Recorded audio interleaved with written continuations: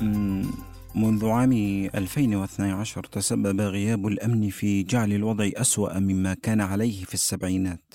أم، عندما ضربت موجة جفاف طويلة غرب أفريقيا وتسببت في مجاعة أدت إلى موت ما يقدر ب100,000 شخص وهلاك الماشية. في هذا الوقت كان علينا فقط أن نبحث عن الطعام. كنا نتحرك بحرية مع حيواناتنا. أما الآن فلا نستطيع حتى البحث عن الطعام. نحن الآن مجبرون على البقاء في مكان ما أو الانتقال إلى المدن بسبب غياب الأمن. جاءت هذه الشهادة على لسان عيسى البالغ من العمر 61 عاماً، أحد القادة المحليين في شمال مالي، ضمن تقرير اللجنة الدولية للصليب الأحمر عندما يتحول المطر إلى غبار، عن التأثير الذي تضيف النزاعات المسلحة إلى تبعات تغير المناخ. يصف عيسى كيف أنه في أثناء فترات الجفاف عادة ما يسافر الرعاة مسافات أطول مع حيواناتهم بحثاً عن مرعى وماء، وبعض أعضاء العائلات قد ينتقلون إلى دول مجاورة للعمل متبعين تقليداً مستقراً منذ سنوات طويلة، وعندما يسوء الوضع ربما تقدم الدولة بعض الطعام والماء. لكن النزاع المسلح الذي تسبب في تعطيل حياة سكان مالي خاصة في شمال البلاد منذ عام 2012 وتسبب في الموت والنزوح وعدم الاستقرار الاقتصادي أدى أيضاً إلى إعاقة قدرة المجتمعات على التأقلم مع المناخ المتغير. في هذه الحلقة من بودكاست نيتشر الطبعة العربية نتناول هذه الزاوية المهملة من تبعات تغير المناخ، فالنقاش حول هذا الموضوع عادة ما يتجاهل الآثار المباشرة على الفئات الأضعف التي تعيش في مناطق النزاعات. معكم علياء حامد.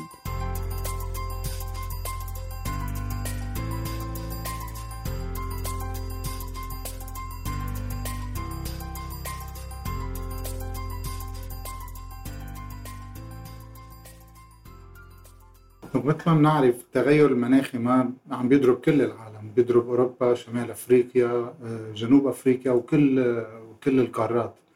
ولكن طريقة التأقلم على الاحتياجات اللي بتنتج من التغيرات المناخية، مثلا وقت يشح المياه أو وقت تحترق مساحات كتير كبيرة من ارتفاع الحرارة بأوروبا، بيصير في عندك إمكانية تدخل سريع، في مؤسسات قادرة على التدخل وعلى الاستجابة للكوارث الطبيعية اللي عم تنتج من التغيرات المناخية. أما بالمناطق اللي معرضة لنزاعات مسلحة، وخاصة من يلي عاشت 30 و20 و10 سنوات من نزاعات مسلحة، وين في أو غياب تام للمؤسسات العامة إن كان من وزارات، وأنا عم بحكي بالمناطق اللي معرضة لنزاع مش بالعواصم، يعني بالمناطق النائية يلي وين بيصير النزاع المسلح، مثلا مش بموغاديشو بصوماليا ولكن بالمناطق النائية أو بشمال مالي أو ببوركينا فاسو. هاي المناطق أنجأ يكون فيها مسؤولين محليين يقدروا يسووا الأمور الأساسية. وقت يكون في عنا تغيير مناخي مناطق نزاع مسلحة، للأسف وهي خبرتنا عم نشوف أنه ما في مؤسسة ولا في، وهون النقطة المهمة، ولا في منظمات متخصصة تقدر تروح على أرض الميدان وتساعد المجتمعات المحلية لا تتأقلم مع الأوضاع المناخية، إن كان فيضانات، إن كان أو لحتى يترتب على عملها نوع من البريفنشن، يعني الأعمال الاستباقية لحتى وطئة هالمشاكل ما تكون أعلى من ما مفروض تكون. يحدثنا باتريك يوسف المدير الإقليمي لأفريقيا لدى اللجنة الدولية للصليب الأحمر عن التأثير الذي يحدثه تزامن تغير المناخ مع النزاع. فرغم أن تغير المناخ يضرب كثيراً من دول العالم بالفعل، فإن الوضع في مناطق النزاع يكون أشد وطأة. تشير اللجنة الدولية للصليب الأحمر إلى أن 12 بلداً من 20 بلداً الأكثر تعرضاً لتبعات تغير المناخ غارقة في آتون النزاعات. ورغم أن المناخ لا يتسبب في نشوب النزاع بشكل مباشر، لكنه قد يزيد بشكل غير مباشر من خطر اندلاع النزاعات من خلال مفاقمة العوامل الاجتماعية والاقتصادية والبيئية القائمة، كما يحد انعدام الأمن من قدرة الناس على مواجهة الصدمات المناخية، حسب ما تؤكد سوزان سامي البناء الخبيرة الاستشارية في مجال تغير المناخ والبيئة في إقليم كردستان شمال العراق. حقيقة تتخذ التهديدات اللي يمثلها تغير المناخ على مناطق النزاع أشكال مختلفة، وهي بالتأكيد أكثر حدة وخطورة من غيرها، حيث نلاحظ أنه في مناطق النزاع يتم الجور بشكل خطير وغير مسبوق على الطبيعة، ومثل ما تكلمت قبل شوية بأن مناطق النزاع تفتقر في كثير من الأحيان لإمكانية العمل بالقوانين الوضعية النافذة داخل البلد اللي يعاني من النزاع والحروب الداخلية، وهو ما يعطي المجال لقطع الأشجار، حرق الغابات، وقتل الكائنات الحية والجور على الطبيعة وتلويثها بشكل غير مسبوق. هذا ناهيك عن أن عمليات النزوح المصاحبة للنزاعات الداخلية ستولد ضغط كبير على الموارد الطبيعية مما يؤدي إلى استنزافها بشكل كبير، وكل هذا راح يؤدي إلى توليد عوامل مفاقمة من هشاشة هذه المجتمعات الواقعة تحت النزاع لآثار تغير المناخ، ويقلل بالتأكيد من مرونتها لاحتواء الأزمات والمخاطر المتوقعة، خاصة في ظل افتقار السكان النازحين إلى المرافق الصحية والطبية والغذائية الكافية، وفي ظل عدم إمكانية تحقيق أهداف التنمية المستدامة داخل مجتمعات النازحين بشكل صحيح. وفقاً لمؤشر معهد صندوق السلام للدول الهشة، فإن منطقة القرن الأفريقي تضم أكثر الدول هشاشة في العالم، ومنها الصومال وإثيوبيا وإريتريا وكينيا والسودان وجنوب السودان. كما يظهر في المنطقة أيضاً بعض المؤشرات الواضحة على العلاقة بين تغير المناخ والنزاع، خاصة الصراع بين المجتمعات الزراعية وتلك القائمة على الرعي الذي عجل منه الجفاف الذي فاقمه المناخ وتقلب توافر المياه. أما اللي عم بيصير على أرض الواقع هو نزاعات خفيفة الوطأة بين مثلا بعض القبائل، بين يمكن جماعات مسلحة وبعض الأهل أو ناس تسلحوا، بس ما بيوصل لمستوى من نقدر نقول عنه حرب أو نزاع مسلح. هذا الشيء مش بس متواجد بأفريقيا، ولكن منتشر بشكل غير طبيعي. وهيدي النزاعات ما بين القبائل وما بين الكوميونيتيز بنسميها بالإنجليزي intercommunal violence عم تنشأ من وراء ما في مي بالمناطق، نسوان مثلا عم تطلع تقص حطب بمناطق مش تابعة لها، بيتعرضوا لعنف جنسي إلى آخره إلى آخره. هيدا الشيء عم نشوفه. النقطة التالية عم نشوفها والأخطر، وهيدا الشيء شفته من أسبوعين وقت كنت بنيجيريا عم نحكي مع مرة نزحت مع أطفالها، سألناها شو السبب نزحتي فيه؟ كان في حرب منطقتك؟ قال لا، المشكل هو إنه في بعض الأشخاص بيجوا مع الدواب تبعهم أو البقر تبعهم عم بيدخلوا على أرضنا اللي إحنا زارعينها، وهذا الشيء عم يفرجينا إنه الناس عم تنزح من الشمال أكثر على الجنوب. مثل ما بتعرفي منطقة الساحل هي المنطقة الصحراوية، وبننزل على مناطق فيها مي وخضار أكثر. ورغم أن التغيرات المناخية في حد ذاتها ربما لا تتسبب بشكل مباشر في إحداث نزاع مسلح، لكنها بالتأكيد ستؤجج ما هو قائم بالفعل وتزيد من صعوبة الوضع. فقد وجدت ورقة بحثية نشرت في دورية نيتشر في عام 2019 أن زيادة حدة تغير المناخ من شأنها أن تزيد من مخاطر عنف النزاعات المسلحة في الدول، وقدرت أن تغير المناخ والتقلبات المناخية أثر على ما بين 3 إلى 20% من مخاطر النزاع المسلح خلال القرن الماضي. كما حذرت الدراسة من أنه في حال عدم انخفاض الانبعاثات العالمية فإن خطر العنف المدفوع بالمناخ سيكون 5 أضعاف ما هو عليه حالياً. تغير المناخ يعد أحد أهم العوامل المفاقمة للنزاع إذا كان موجود، أو التي تؤجج نزاعات حتى في مناطق غير موجود فيها نزاع. ليش؟ لأنه سيكون هناك صراع كبير على الموارد الطبيعية مثل المياه والزراعة والطاقة، ويعني الكائنات الحية يعني الموجودة داخل البلدان. ليش؟ لأنه يعني نتيجة أنه ارتفاع غير مسبوق بدرجات الحرارة يؤدي إلى قلة التساقطات المطرية، زيادة عمليات التبخر خاصة في بلداننا اللي هي أكو شحة مائية أصلا موجودة، فهذا كله راح يفاقم من موضوع الشحة المائية. وإحنا عندنا أشخاص مثلا مناطق زراعية بالتأكيد راح تفقد المناطق الزراعية مثلا إمكانيتها على يعني الزراعة وإنتاج نفس الأنواع النباتات اللي كانت تزرع في ظل مثلا وفرة المياه سابقا. أما الآن مثلا ممكن أنه لازم الفلاحين يصير عندهم إمكانيات وفهم أكثر وأوسع لنوعية النباتات اللي ممكن أنه يستزرعوها في ظل الشحة المائية، لأهمية هذا حتى نقلل من حدة الصراعات المستقبلية اللي ممكن أن يولدها شحة المياه على قطاع الزراعة وإنتاج الأمن وإنتاج الغذاء والمحافظة على الأمن الغذائي داخل البلدان اللي تعاني أصلا من مشاكل أمنية واقتصادية. وتعد منطقة إقليم كردستان في شمال العراق نموذجاً حياً يظهر تأثير تغير المناخ قبل وبعد النزاع المسلح. منطقة إقليم كردستان كأحدى يعني المناطق الواقعة في شمال العراق، وإحنا كنا نعرف إنه يعني هجمات داعش الإرهابية اللي طالت هاي المناطق خاصة في الموصل نينوى، مدينة نينوى اللي تهجر معظم سكانها نتيجة هذه الهجمات الإرهابية. وين اتجهوا كملاذ أكثر أمانا؟ هو في منطقة إقليم كردستان. فنلاحظ أنه نتيجة النزوح الكبير الحاصل أدى إلى وجود عشوائيات كثيرة ومخيمات، وإحنا نعرف أنه تغير المناخ أثر بشكل كبير في وقت الشتاء على حدوث فيضانات غير متوقعة في غير أوقاتها، يعني أدت إلى يعني وجود خسائر بالأرواح، بالإضافة إلى الخسائر الاقتصادية، حيث نلاحظ أنه مناطق العشوائيات ومناطق المخيمات هي أكثر المناطق تأثراً في الفيضانات اللي حصلت في الإقليم، ويعني أدت إلى تدمير الكثير من مناطق المخيمات.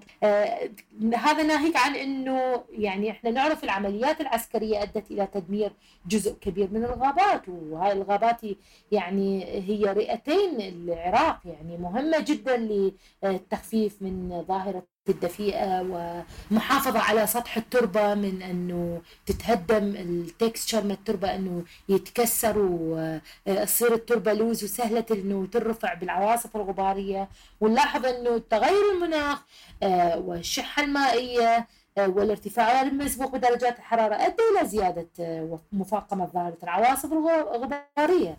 يعني العراق بدأ يشهد اليوم أنه يعني بضمن إقليم كردستان من المتوقع أنه 200 يوم في السنة عاصفة غبارية، وهذا الأمر خطير جدا يعني خاصة في وقت الصيف، وأدت إلى زيادة الأمراض الناجمة عنها نتيجة أمراض التنفسية نتيجة الغبار اللي هو أصلا جاينا محمل من مناطق مثل يعني سوريا، وهي أيضا منطقة وقعت تحت نزاع، وأيضا يعني طبيعة التربة تكسرت فيها وصار إهمال يعني المناطق الخضراء، وبالتأكيد أيضا تعاني من تغير المناخ، وبالتالي أنه يجيك الغبار من مناطق أصلا تعاني من النزاع وعمليات عسكرية، وهاي العمليات العسكرية أكيد أكو مواد كيميائية ومواد مضرة كلها راح تنقل عبر الغبار إلى المناطق اللي هي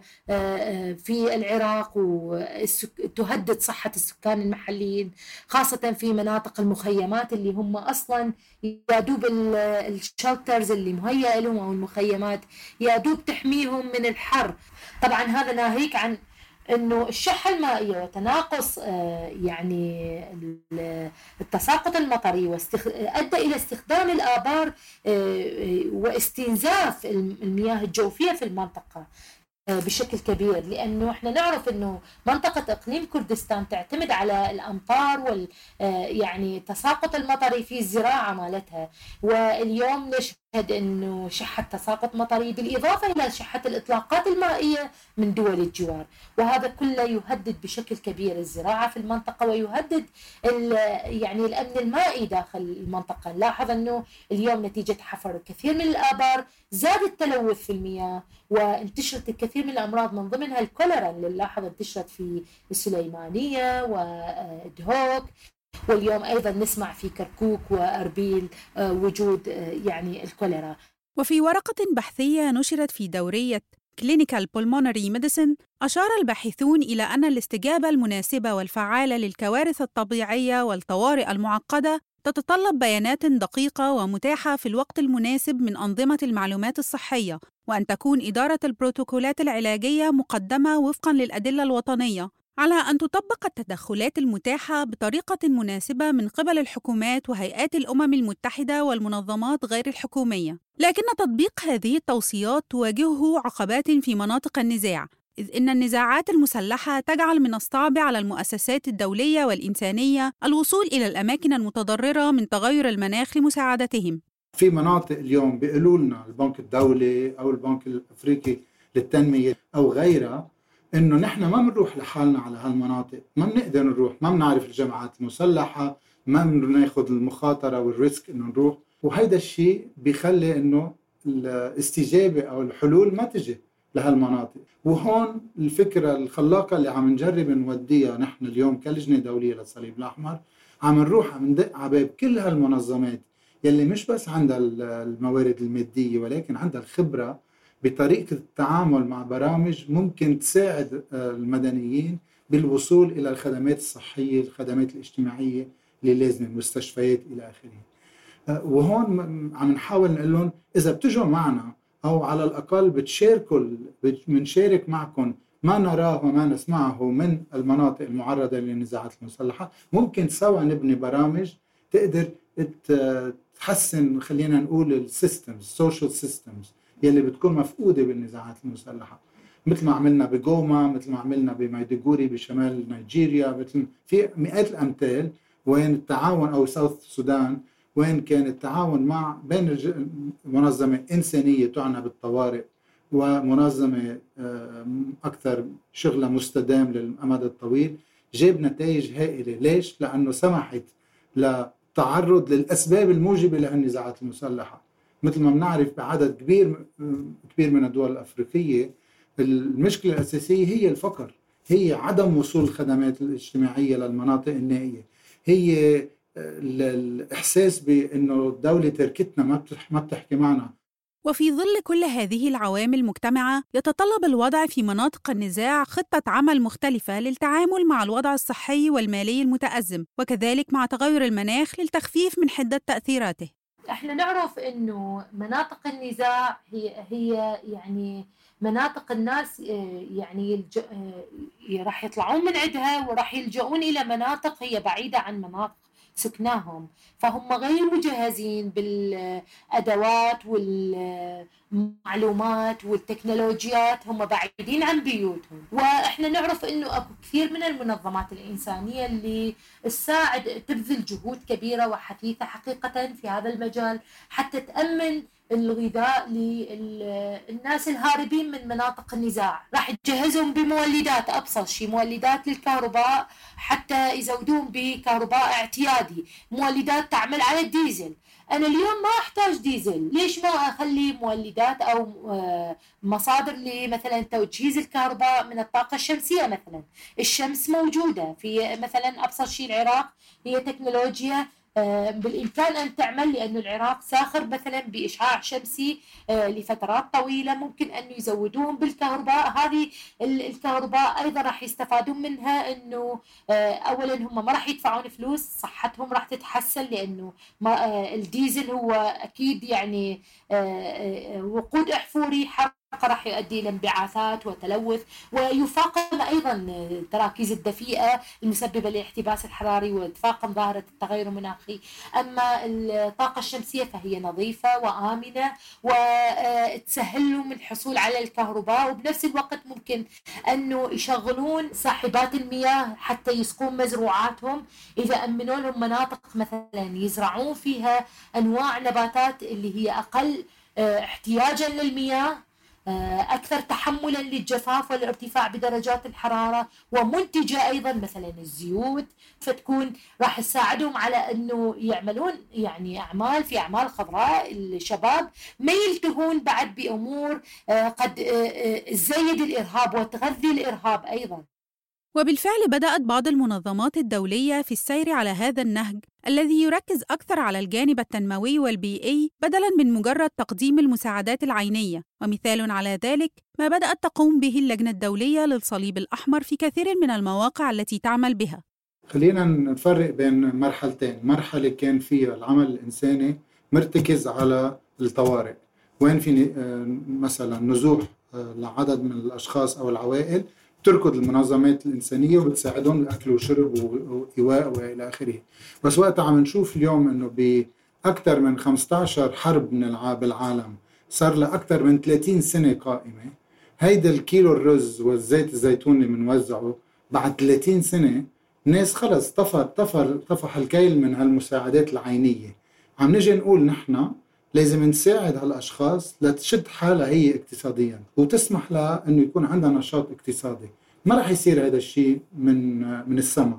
رح تيجي منظمة دولية بدل ما تجيب هالمساعدة العينية عم تقول لك كيف في يساعدك لأنت تصيري independent autonomous. بتحب تفتح مكتب، بتحب إن نساعدك بنعطي فاكسينيشن لكل الحيوانات الدواب اللي عندك، بتحب نساعدك نعطيك بذور أو مواد لتقدر تزرع. هيدا الشيء صار النورم، هيدا صارت القاعدة اليوم. لأنه وين فينا to strengthen resilience مثل ما بنقول وخلي الناس تقوى بمناطقها، وبنفس الوقت نقدر نساعد كمان على إنه بعض البرامج اللي بنقوم فيها تكون climate sensitive مثل سميها بالإنجليزي. يعني من زمان كنا إن وقت نشوف في منطقة ما فيها مي يكون فيها مضخة مياه يدوية، نحط عليها مثلا مبلغ معين، نصلحها وترجع تنكسر بعد فترة. اليوم قررنا إنه لحتى نقدر مش بس نخلق شيء يكون مستدام، يكون يبقى بالوقت ويكون عنده قيمة كبيرة، صرنا نعمل مثلا مشاريع مي عندها مقومات تقدر تحبس المي للفترة الفترة اللي بنسميها the lean season. أصعب فترة هي بتكون فيها حر وبتكون فيها بلشت الاحتياجات تزيد عند الناس، لأنه كل اللي تدخروه خلال السنة وناطرين الحصاد بسبتمبر، هيدا جون جولاي أوغست بتكون أصعب فترة للناس. فصرنا بلشنا نعمل برامج أكتر وأكتر. يمكن إذا بقلك بوصف لك إياها بتقولي لي والله هاي منا برامج إنسانية، هاي برامج تنموية، ولكن اليوم بعد مرة بنعرف إنه هالبرامج هي رح تخلق أشغال للشباب. وبالنسبة لنا هيدا هو الشيء الوحيد يلي بيسمح لنا إنه كمان نتعرض للمشاكل يلي بتجي من وراء المناخ. مثلا اليوم بدل ما نوزع أي بذور، صار في بذور معينة تقدر تاخذ بعين الاعتبار التغيرات المناخية. صرنا مثلا في برامج تعنى بتطعيم المواشي. المثل الثالث اللي بعطيه هو عندنا بالإنجليزي شيء اسمه seed reproduction or multiplication facilities. هون بنجيب البذور ومنخليها تتكاثر ونخلق بنك بذور بكل الدول اللي عم نشتغل فيها. وهي بالتعاون أكيد مع وزارة الزراعة. يعني أنت تتصور اليوم إذا دولة صار عندها استفادة خاصة وصار عندها اكتفاء ذاتي من البذور، ما عندها بقى سبب إنه ما تساعد أو تشجع المزارعين. وبنفس الوقت بده يكون في مثل ما قلت بالأول نشاطات إضافية من منظمات متخصصة. وتعقد كثير من الآمال والتوقعات على مؤتمر الأطراف المعنية بتغير المناخ COP27 المقرر انعقاده في شهر نوفمبر القادم بمدينة شرم الشيخ في مصر، ليركز على توفير التمويل اللازم لمناطق النزاع لمساعدتها على مواجهة تغير المناخ والتخفيف من حدة تبعاته. حقيقة يعني فيما يخص العمل المناخي هناك فجوة كبيرة في التمويل المتعلق بالعمل المناخي بين البلدان الغير مستقرة أمنيا وهشة. لهذا يعني أطمح أنه يكون أكو تخصيص حصة كبيرة من التمويل، لأنه يعتبرون من البلدان اللي تقع تحت النزاع والظروف الصعبة، أنه هذول تحت بلدان ذات ظروف خاصة أنه يهيئون لهم تمويل أكثر، وأنه يكون أكو اهتمام أكبر فيما يخص أنه التكنولوجيا ونقل التكنولوجيا وبناء قدرات الأشخاص العاملين في هاي المناطق حتى تمكنها من التكيف مع آثار تغير المناخ، ثم إيصال صوتهم إنه أكو تكنولوجيات هي ممكن تكون موطنة ومعروفة بين أفراد المجتمع المحلي. علينا أنه نعمم هاي التجارب ونشجع هكذا أشخاص. أكو انوفيشن موجود في التكنولوجيا، علينا أنه نشجعها ونبني قدرات هؤلاء الناس، وأيضا نفسح مجال للعلم أنه تبني أنه بناء قدرات الدول النامية والبلدان الهشة والواقعة تحت النزاع، أنه يكون أكو دعم وتمويل خاص للدراسات والبحوث اللي تجرى في هاي المناطق. ولعل عقد القمة في إفريقيا التي يوجد بها عدد غير قليل من الدول التي تعاني من النزاعات إلى جانب تغير المناخ يكون فرصة لإلقاء الضوء على الوضع الخاص لهذه الدول والتعامل معها بشكل مختلف عن باقي العالم. The fact إنه هيدا من المرات القليلة اللي عم يصير بأفريقيا، واللي قال يعني معالي الوزير شكري عن كيف جمهورية مصر العربية بتشوف هالكوب 27 كحافز لأنه نأكد على النقاط اللي كلنا حكيناها، الكلايمت فاينانسينج والكلايمت ادابتيشن، وإنه نوقف نحكي عن ديكربونايزيشن of the continent. اليوم أفريقيا ما بتنتج غير دول العالم، ليش ما نضل نحكي عن نفس الموضوع بالوقت اللي هالشيء لا يطبق على أفريقيا؟ صارت في وعود بالسابق إنه يجي مساعدات مادية وعينية لبعض الدول، ولكن نحن اللي عم نقوله لازم الاهتمام يكون للدول اللي فيها نزاعات مسلحة، يلي هي كتير على فكرة، يمكن نص أفريقيا عم تنزف، يمكن أكتر من إذا بس ناخد ليبيا، بناخد مالي وبوركينا فاسو وموريتانيا، والليستة طويلة لتوصل لموزمبيق وسنترال أفريكا ودي آر سي. هاي كلها دول عندها حرب وكلها مأثرة. أنا بالنسبة لي كوب 27 مفترض يكون أكيد في كمان big industries السيمنت وغيرها، مهم أنه تكون موجودة وأنه يكون في resolutions على أساسها. التمويل المناخي مشكلة كبيرة تعاني منها البلدان الهشة التي تضربها النزاعات أكثر من غيرها، ما يضعف من فرص تنفيذ عمل مناخي ملائم فيها.